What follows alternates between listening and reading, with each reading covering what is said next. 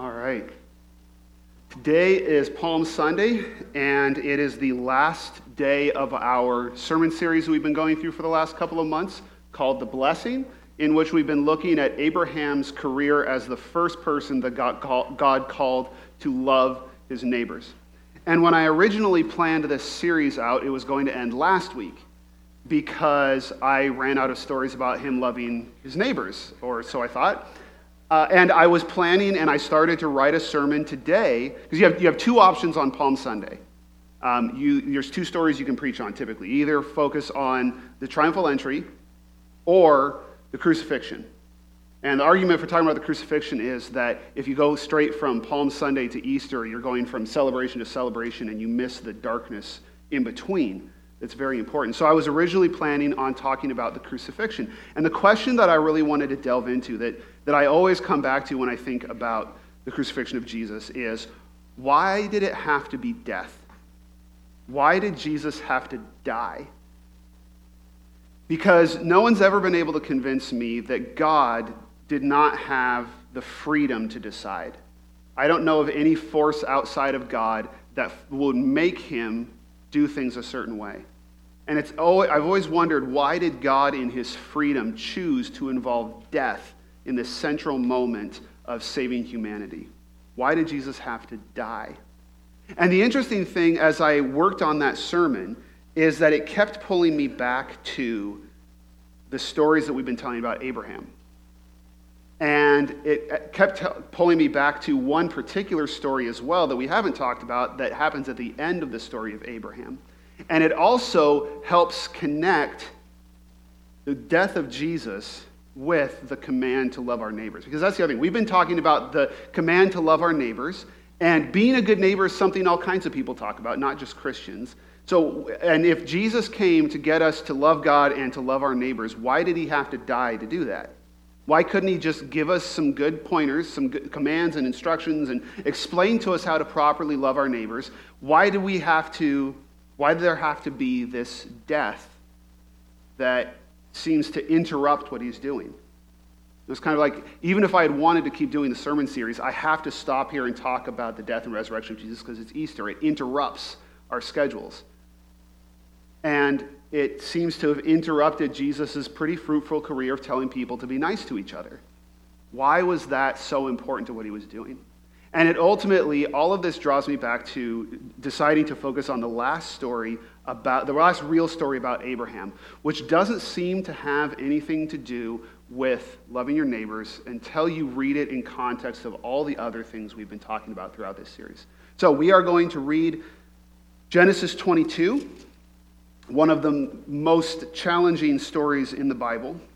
It's called the Binding of Isaac, is the traditional name. I'm going to read the story, and then we're going to break it down. We're going to talk about what we learned from this. Sometime later, God tested Abraham. He said to him, "Abraham." "Here I am," he replied. Then God said, "Take your son, your only son, whom you love, Isaac, and go to the region of Moriah. Sacrifice him there as a burnt offering on a mountain I will show you." Early the next morning, Abraham got up and loaded his donkey. He took with him 2 of his servants and his son Isaac. When he had cut enough wood for the burnt offering, he set out for the place God had told him about. On the 3rd day, Abraham looked up and saw the place in the distance. He said to his servants, "Stay here with the donkey while I and the boy go over there. We will worship, and then we will come back to you." Abraham took the wood for the burnt offering and placed it on his son Isaac, and he himself carried the fire and the knife. As the 2 of them went on together, Isaac spoke and said to his father Abraham, "Father." "Yes, my son," Abraham replied. "The fire and the wood are here," Isaac said, "but where is the lamb for the burnt offering?" Abraham answered, "God himself will provide the lamb for the burnt offering, my son." And the 2 of them went on together. When they reached the place God had told him about, Abraham built an altar there and arranged the wood on it. He bound his son Isaac and laid him on the altar on top of the wood. Then he reached out his hand and took the knife to slay his son. But the angel of the Lord called out to him from heaven, "Abraham, Abraham." "Here I am," he replied. "Do not lay a hand on the boy," he said. "Do not do anything to him. Now I know that you fear God, because you have not withheld from me your son, your only son." Abraham looked up, and there in a thicket he saw a ram caught by its horns. He went over and took the ram and sacrificed it as a burnt offering instead of his son. So Abraham called the place, "The Lord will provide." And to this day it is said, "On the mountain of the Lord it will be provided." The angel of the Lord called to Abraham from heaven a second time and said, "I swear by myself, declares the Lord, that because you have done this and have not withheld your son, your only son, I will surely bless you and make your descendants as numerous as the stars in the sky and as the sand on the seashore. Your descendants will take possession of the cities of their enemies, and through your offspring all nations on earth will be blessed because you have obeyed me." You've been with us through this series. You know I've mentioned that every time Abraham does something right, God responds by repeating the blessing, reaffirming the blessing. This is the last time that he does that, and it's also the first time that he makes the link explicit. He says, "Because you have done this, I will bless you."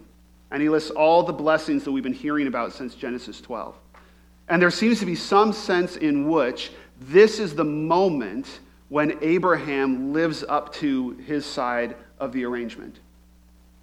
The book of James certainly takes it this way, that this is the moment when Abraham fulfills his job. This is when he becomes the kind of person who can be blessed. And he does it by trying to sacrifice his son on an altar, which is challenging for us. It's also challenging that God told him to do this, right? We know that God, you can tell from the story that God didn't intend for Isaac to die, but that doesn't necessarily make it easier that God told Abraham to kill his own son. And it brings up the same story as the crucifixion. Why did God introduce death into the story? Why did God make death the stakes? And that's what I want to talk about today. And I'm going to tell you my answer right off the bat, and it's going to take me a little bit to explain it. But let me give you my understanding of why God told him to sacrifice his son. God's command to sacrifice his son forced Abraham to face his ultimate enemy, the fear of death. It's funny, pastors talk a lot about the things we're not supposed to talk about, like that there's pressure not to preach on. And we'll talk about, we're not supposed to talk about this sin or that sin, and I'm going to be brave and talk about politics or that thing. But the actually strongest impulse, the thing that you really don't talk about, even pastors don't want to talk about, is death. But at the core of this is Abraham's fear of death. And I want us to understand that because this plays a central role in what God is doing. And it plays a central role in our relationship with our neighbors. The fear of death does. The reason why I argue that this has to do with the fear of death is, first of all, if you look back at the story of Abraham, what you will find is that the fear of death was behind all of Abraham's failures to love his neighbors. Every time Abraham fails to live up to his calling, it is because of his fear of death. And I would also argue that for us, most, if not all, of our failures to love our neighbors are because of some form of our fear of death. Now, let me explain to you what I mean, because there's different levels to the fear of death. There's the basic level, which in psychology is called basic anxiety. Basic anxiety is like when you're in the pool and you suddenly are not sure you're going to be able to stay at the surface and you start to freak out. Like, basic anxiety is I'm afraid of dying. I'm afraid of not having enough food, not having enough water, not having, I'm afraid for my safety. Basic anxiety. And, when you're in a pool and you're swimming around, you follow basic pool etiquette. You're polite to your neighbors, right? How polite are you to your neighbors when you think you're drowning? Like that fear of dying suddenly lowers your priority of being a good neighbor to the other people in the pool quite a bit, very quickly. This is what happens to Abraham. When we look at the story, and the two prominent failures that we looked at in the story, they were both because of Abraham's fear that he was about to die. Because that fear of death, it made him selfish and suspicious of his neighbors.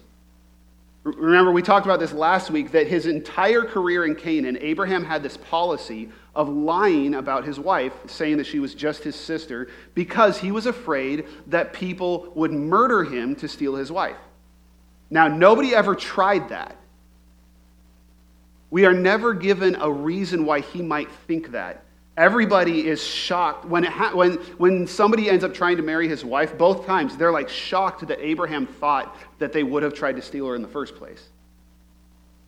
So it's all in Abraham's head. But when he's afraid of death, that fear, that self-focus, that desperation to stay alive makes him selfish and suspicious of people around him. And this is part of human nature. We don't want to die, and I don't want to die, and that's all about me. And so if I'm reacting to my fear of death, that puts me above everybody else. And we will do crazy things to keep ourselves alive. Job chapter 2 says, a man will give all he has for his own life. Do I know who said that? That's Satan. That's Satan's observation of human nature in Job chapter 2. That if you take away, he's arguing that the only reason why Job is still worshiping God after losing his family and his money is because God's keeping him alive. Because the human beings will do anything just to keep themselves alive. And to a pretty high extent, that is true. So the most obvious failures in Abraham's career of loving his neighbors, where he actually, because when his wife gets stolen, it wasn't just a stolen wife, which is bad enough, but then God has to curse the people who have stolen the wife in order to make sure that Sarah is given back, right? So whole nations get cursed because of what Abraham is doing. Like that is epically bad neighboring. Right? Like that is I doubt that any of you will fail at neighboring in a way that brings a curse on an entire community. Right? But that's not the only level of our fear of death. And what I'm about to talk about, you can find in Scripture, you can also find in psychology, because there's basic anxiety, which is I don't want to die. But human beings are unique in the creatures that God has made in that we realize no matter what I do, I am eventually going to die. It's just a matter of when. Like I'm going to do everything I can to put that off as long as possible, but I'm not immortal. I am going to eventually lose the battle with death. Right? It's like if you ever see a book and it says it's a great survival story, that means they stop the story before the end. Right? Like no matter what you survive, you're not ultimately going to survive. And we know that, and we don't like that. We don't like the fact that we're going to die. We don't like what that says about us because we all feel like we're the main character in the story. The story can't go on without us, right? We feel like we're that character in the movie that you know isn't going to die because they named the movie after that person. But then it turns out we are going to die. And so we fight back against that with this, it's called neurotic anxiety. So basic anxiety says I don't want to die, and neurotic anxiety says I don't want to die uselessly. I don't want to die a loser. If I'm going to die, I want to live a life that matters. I want to achieve something, accomplish something, be something. And so much of our motivation in this life comes from the fact that we know that we're mortal and we want to do something with the time that we have. And they've done psychological studies that show that when you get someone to think about their own death, they all of a sudden start caring more about certain things. They care more about starting a family. They care more about achievement in their career. They care more about playing an active role in their community. Here's a weird one. So they took these judges, these American judges, and half of them they gave a survey where they had to think about their own death. The other half they didn't do anything special with. But these are sitting American judges who are literally their job is to be unbiased and neutral and rational, right? That's their one job, okay? They gave them, and then they took these people, half of whom had to think about their own death, and they asked them to set the bail for a particular case. And the average bail in this particular case was $50 outside the state, in the real world. The half that hadn't had to think about their death, they set the bail at $50. The half that did think about their death averaged $450. Because they suddenly cared a lot more about being defenders of society. They are judges. They play a particular role. There's a particular way to be a hero as a judge. That's what we look for. We look for these pathways of being heroes in our community. So, and our culture, some psychologists will argue that everything we make in our culture is giving us ways to be a hero. There is a way for you to be a hero as a parent, in building a family. There's a way for you to be a hero in your job, in your career. There's a way to be a hero in, there's all these different things that you can do that basically people have agreed, yeah, that makes you important. And so we chase after those things. And this is what happened with Abraham, that fear of death made him seek meaning in his earthly success.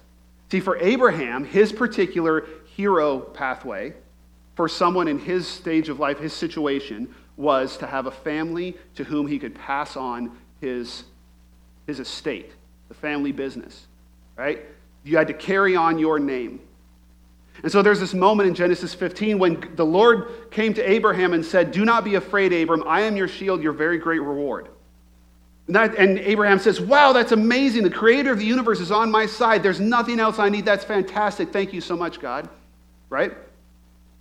No.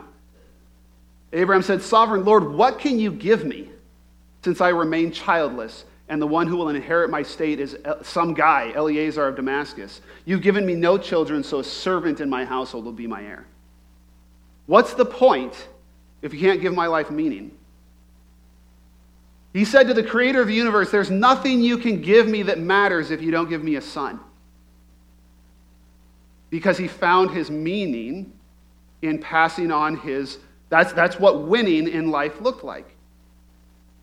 And when you realize that Abraham's motive, see, God and Abraham both want Abraham to have a son. Both of their plans are for him to have a son, but for different reasons. And we sometimes assume that Abraham is passionate about having a son for God's reasons. That he's passionate simply because God said, "I'm going to bless the whole world through a son, through giving you a son." That's not the case. We'll see that in a second. He's excited to have a son for his own reasons. And we can tell because he pursues that goal in his own way. And all the other things that Abraham does to hurt his neighbors are in pursuit of this goal. Because fear of death, remember that desperation that makes me selfish? The same thing happens with this other level of anxiety, this neurotic anxiety. So he was willing to succeed at the expense of his neighbors. See, if Abraham had only cared about having a son for the sake of God's plan, he wouldn't have been anxious about God fulfilling it. It's God's plan. If God wants to do it, he'll do it. If he changes his mind, he'll do something else. It's not that big. God will just do however he does it, right? But Abraham was personally invested in having a son. His wife was personally invested in a son because that's her only hero path in that culture, right? And so when it looks to them like they're not going to get to be heroes, they start to get nervous. And then they start to cross lines that they shouldn't. So this is when they get together and they decide that Abraham is going to take Hagar, Sarah's slave, and have a child through her.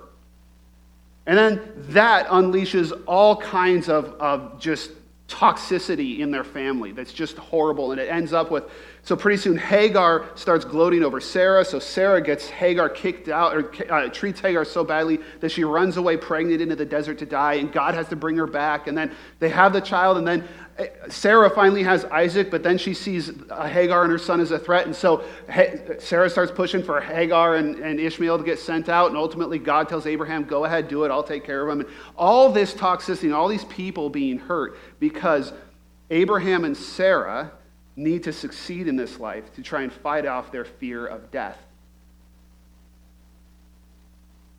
This story, this backstory is essential to understanding what's going on when God tells Abraham to sacrifice his son. Because you have to understand that in the 10 chapters it took to get there, Abraham and Sarah left behind a streak of human wreckage in their quest to have that child. They have hurt person after person, cursed community after community, all trying to get this child, and then God has given it to them. And the question is Abraham even being faithful, or is this just another step of him doing whatever it takes to have a son? every step of the way, Abraham has failed in the test against his fear of death.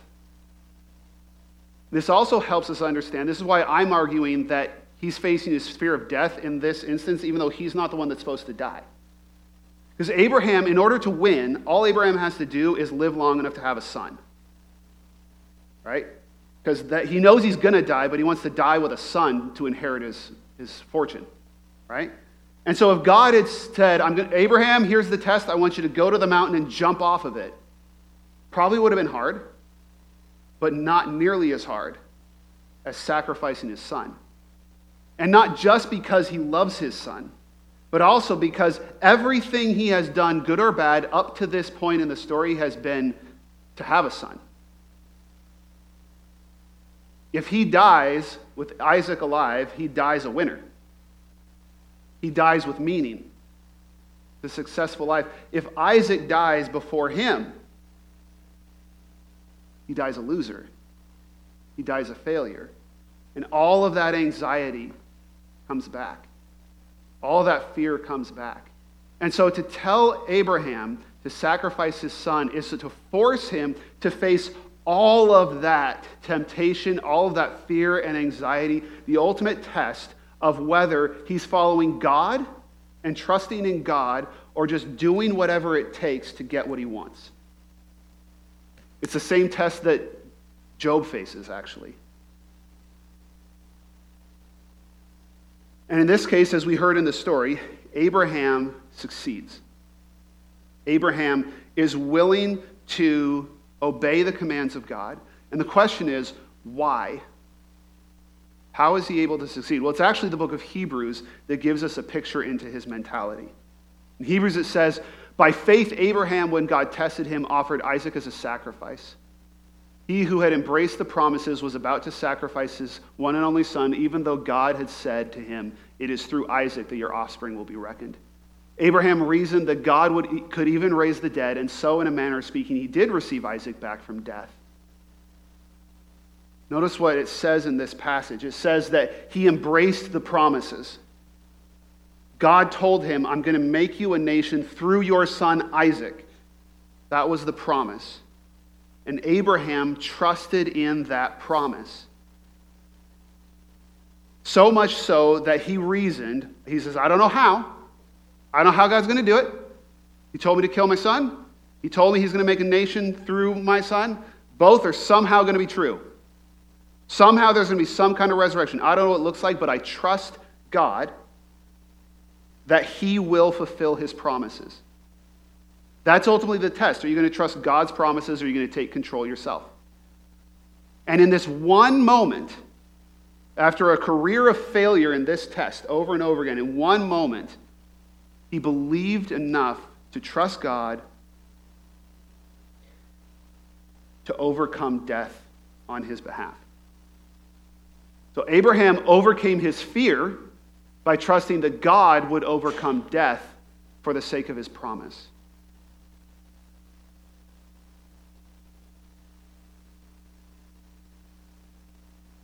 Now we come to the question of, what does this have to do with us? How does this help us as we're, because I doubt any of us, none of you have been, as far as I know, have been promised that your children will become nations. And so so the same test wouldn't work for you, right? So how does this apply to us in a completely different context, in a completely different world?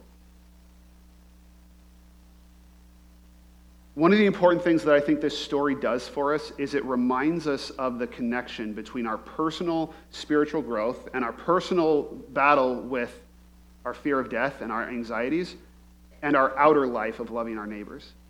We would love to be able to do the right thing in our outer life regardless of what's going on in our inner life.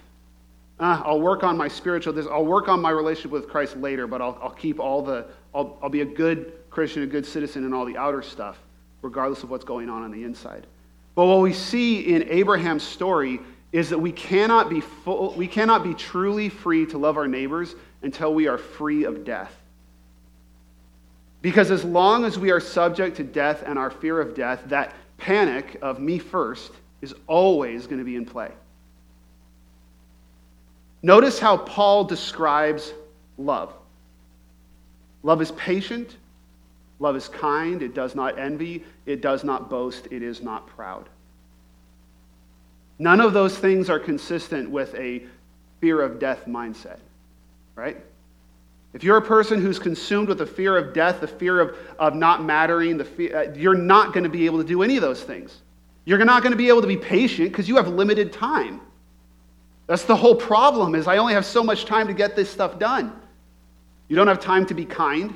You're absolutely going to envy because it's a competition. Not everybody can be heroes. If we're all heroes, nobody's a hero. So I got to beat at least somebody. It's like getting chased by a bear, right? You don't have to be the fastest, but just don't be the slowest. And you're somebody's hero. All of these things, he says, love does not dishonor others. It is not self-seeking. It is not easily angered. It keeps no record of wrongs. Love does not delight in evil, but rejoices with the truth. These are all things that you can't do if you're consumed by your fear of death. You're consumed by yourself. It always protects, always trusts, always hopes, always perseveres. Love never fails. We can't love like this when we're entrapped in death. And one of the things we, in our particular part of the church, we tend to view things a certain way, where we say the main problem is sin and death comes from sin. And sin is a main problem, but that relationship between sin and death can actually go both ways. Which is that our mortality is one of the main things that causes us to sin. It's interesting that Paul in Romans, he has this great passage. It's kind of confusing, convoluted, which is why it works. In Romans 7, he talks about what it's like to be a person who wants to obey God, but can't ever seem to actually do it right. It says, the things that I want to do, the things that I know I should do, these are the things I don't do. I know exactly what I'm supposed to do. When it comes into the moment, though, I keep doing the wrong thing that I told myself I wasn't going to do this time. I find it a law in me that when it comes down to it, I fail, right? And at the end, he says, it takes this kind of weird turn right at the end. The culmination of this whole thing about what it's like to be entrapped by death is this: what a wretched man I am, who will rescue me from this body that is subject to death? The problem that seems to rise up at crunch time is that fear, when it comes into the moment where you may actually have to risk something, that fear comes up, and that's what pushes us to do the things that we set out we weren't going to do, right? It's like you say, I'm going to ride on a roller coaster, and this time I'm not going to scream, right? This time I'm going to keep it together. You can decide that all you want in line. It's not going to make much of a difference when you're actually on the roller coaster, right? In the moment, your fear response will often overwhelm all those decisions you made. Well, it's the same thing that happens to us, that we are entrapped by this mortal nature that won't allow us to be the kinds of people that God called us to be. So, who will rescue us from this body that is subject to death? This is why I believe that Jesus had to die when he came. We talked last week about the importance of atonement, that something has to be done to publicly deal with the disruption that sin causes in our lives, right? But why does it have to involve a death? Why couldn't they have just whipped Jesus and then called it good? God could have set any price on an atonement that he wanted. Why did it have to involve death? Well, I won't presume to know all of God's reasoning, and he's obviously far beyond me. But I can tell you that it seems to me the one reason why it would absolutely have to involve death is because death is an enemy that has to be conquered. Because if Jesus had been whipped within an inch of a life and then said, hey, everybody's forgiven, it would have been no better than the law of Moses. Because the law of Moses gave you a way to be forgiven, but you were still mortal. We don't just need to be forgiven, we need to be changed so we can be drawn out of these patterns. And that's why in Hebrews it says, since the children have flesh and blood, he too shared in their humanity, so that by his death he might break the power of him who holds the power of death, that is the devil, and free those who all their lives were held in slavery by their fear of death. Jesus had to die to come back, to show us that death is conquered, to break the power that it has over us, the stranglehold that it has over our self-esteem, our behavior, everything that we do and everything that we think about ourselves. In 2 Timothy, Paul says, our Savior Jesus Christ has destroyed death and has brought life and immortality to light through the gospel. This had to happen. Death had to be dealt with. Because we have to be freed from that innate nature to put ourselves first, to get desperate, that thing that makes us do crazy things when we think we're drowning in the pool. We don't realize you can just stand up because it's only 3 feet deep. But you're freaking out, right? That has to be changed in us. So Jesus had to die so he could conquer death and free us from its power. And we see in Romans what happens when we are no longer entrapped by this mortal nature. Paul uses this word sarx in Greek that is often translated flesh, but sometimes sinful nature, all these different things. And so it can be hard to pick up on the themes. But whenever he uses the word sarx, he's talking about our mortal nature. It's always referring to our mortal nature. And so I'm going to read you this passage from chapter 8 as he responds, the response to that whole story about what it's like to be a human being entrapped in sin. He says, there is now no condemnation for those who are in Christ Jesus, because through Christ Jesus, the law of the Spirit who gives life has set you free from the law of sin and death. For what the law was powerless to do because it was weakened by mortality, God did by sending his own Son in the likeness of sinful mortality to be a sin offering. See, the law couldn't help us because we're still mortal. We still had the exact same overpowering reasons to break the law, no matter how many times we got forgiven. He says, those who live according to mortality have their mind set on what mortality desires, but those who live in accordance with the Spirit have their mind set on what the Spirit desires. The mind governed by mortality is death, but the mind governed by the Spirit is life and peace. If the Spirit of him who raised Jesus from the dead is living in you, he who raised Christ from the dead will also give life to your mortal bodies because of his Spirit who lives in you. When we are set free from our fear of death, we suddenly have the ability to live according to a completely different value system. We suddenly have the ability to live according to the Spirit of God, because our sense of self-preservation pulls in the opposite direction of the Spirit. Our sense of self-exaltation, wanting myself to be a big deal, that pulls in the opposite direction of the Spirit. And so what happens is we are freed from our fear of death. When we realize that Jesus has conquered death, we can live as if we're never going to die. How would you spend your money differently if you didn't have to worry about having enough to feed yourself? If you didn't have to worry about dying, how would you live your life differently? How would you react to your neighbors differently? If you didn't have to worry about maybe you have neighbors that make you fear for your safety, possibly. Maybe you have neighbors who just take up more of your limited time than you're willing to spare. Maybe you have neighbors that entertaining them or having them into your home would require more resources than you want to give. How different would we live if we didn't have to fear those things? If you knew you could live forever. Can you see that? How thinking that you would have no fear of missing out, right? If you had no fear of missing out, how differently could you live? It changes everything. And that is exactly what the death of Christ and then his resurrection give us. Is the ability to live differently because we don't have to fear death. That doesn't mean that we don't care about death. I mean, Jesus wept when his friend died.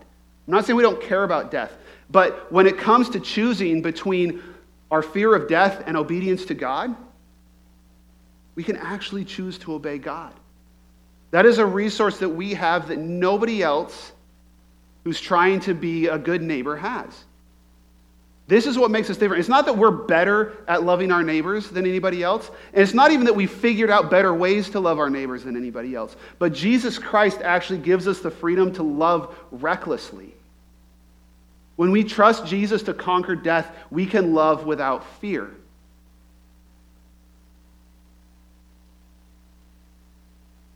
And that changes everything. We can do the things that our mortal nature is afraid of doing. We might be willing to give up more of our limited time than we otherwise would have, more of our limited resources. It changes everything. And so as we come to the end, next week, we're going to delve a little deeper into this, and we're going to talk more about why the resurrection matters, and why we're afraid of death, and why the resurrection matters. But today, I simply want to send you home with the knowledge that following Jesus can free you from the fear of death. I want you to start thinking through how do you value things in your life differently if you know that your time is not going to be limited by this life. If you have eternal life in Jesus, then however long you live this side of the grave, it will be 0% of your existence. Right? Mathematically, if you live forever, you could live to be 200 and it would still be 0% of your eternal life. How does that change the math for you?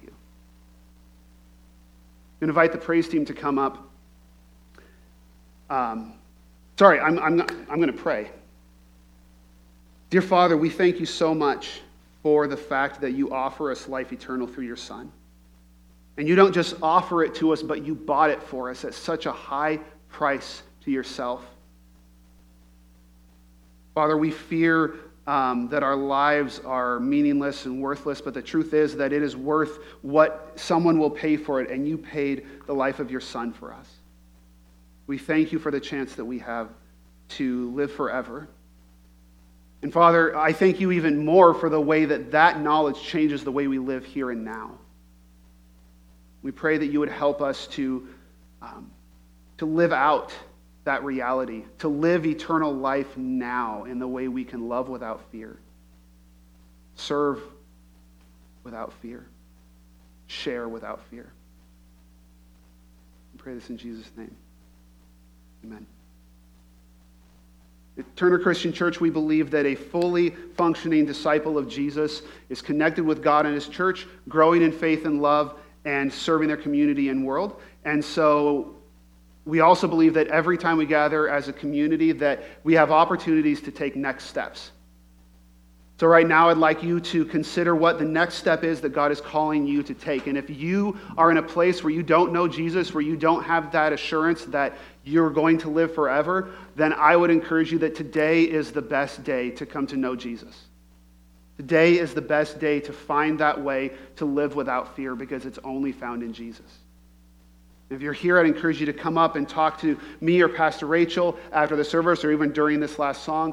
Or if you'd like to talk to us more, there's a Connect card in the seat back in front of you. Fill that out, drop it in the back, and you can ask for more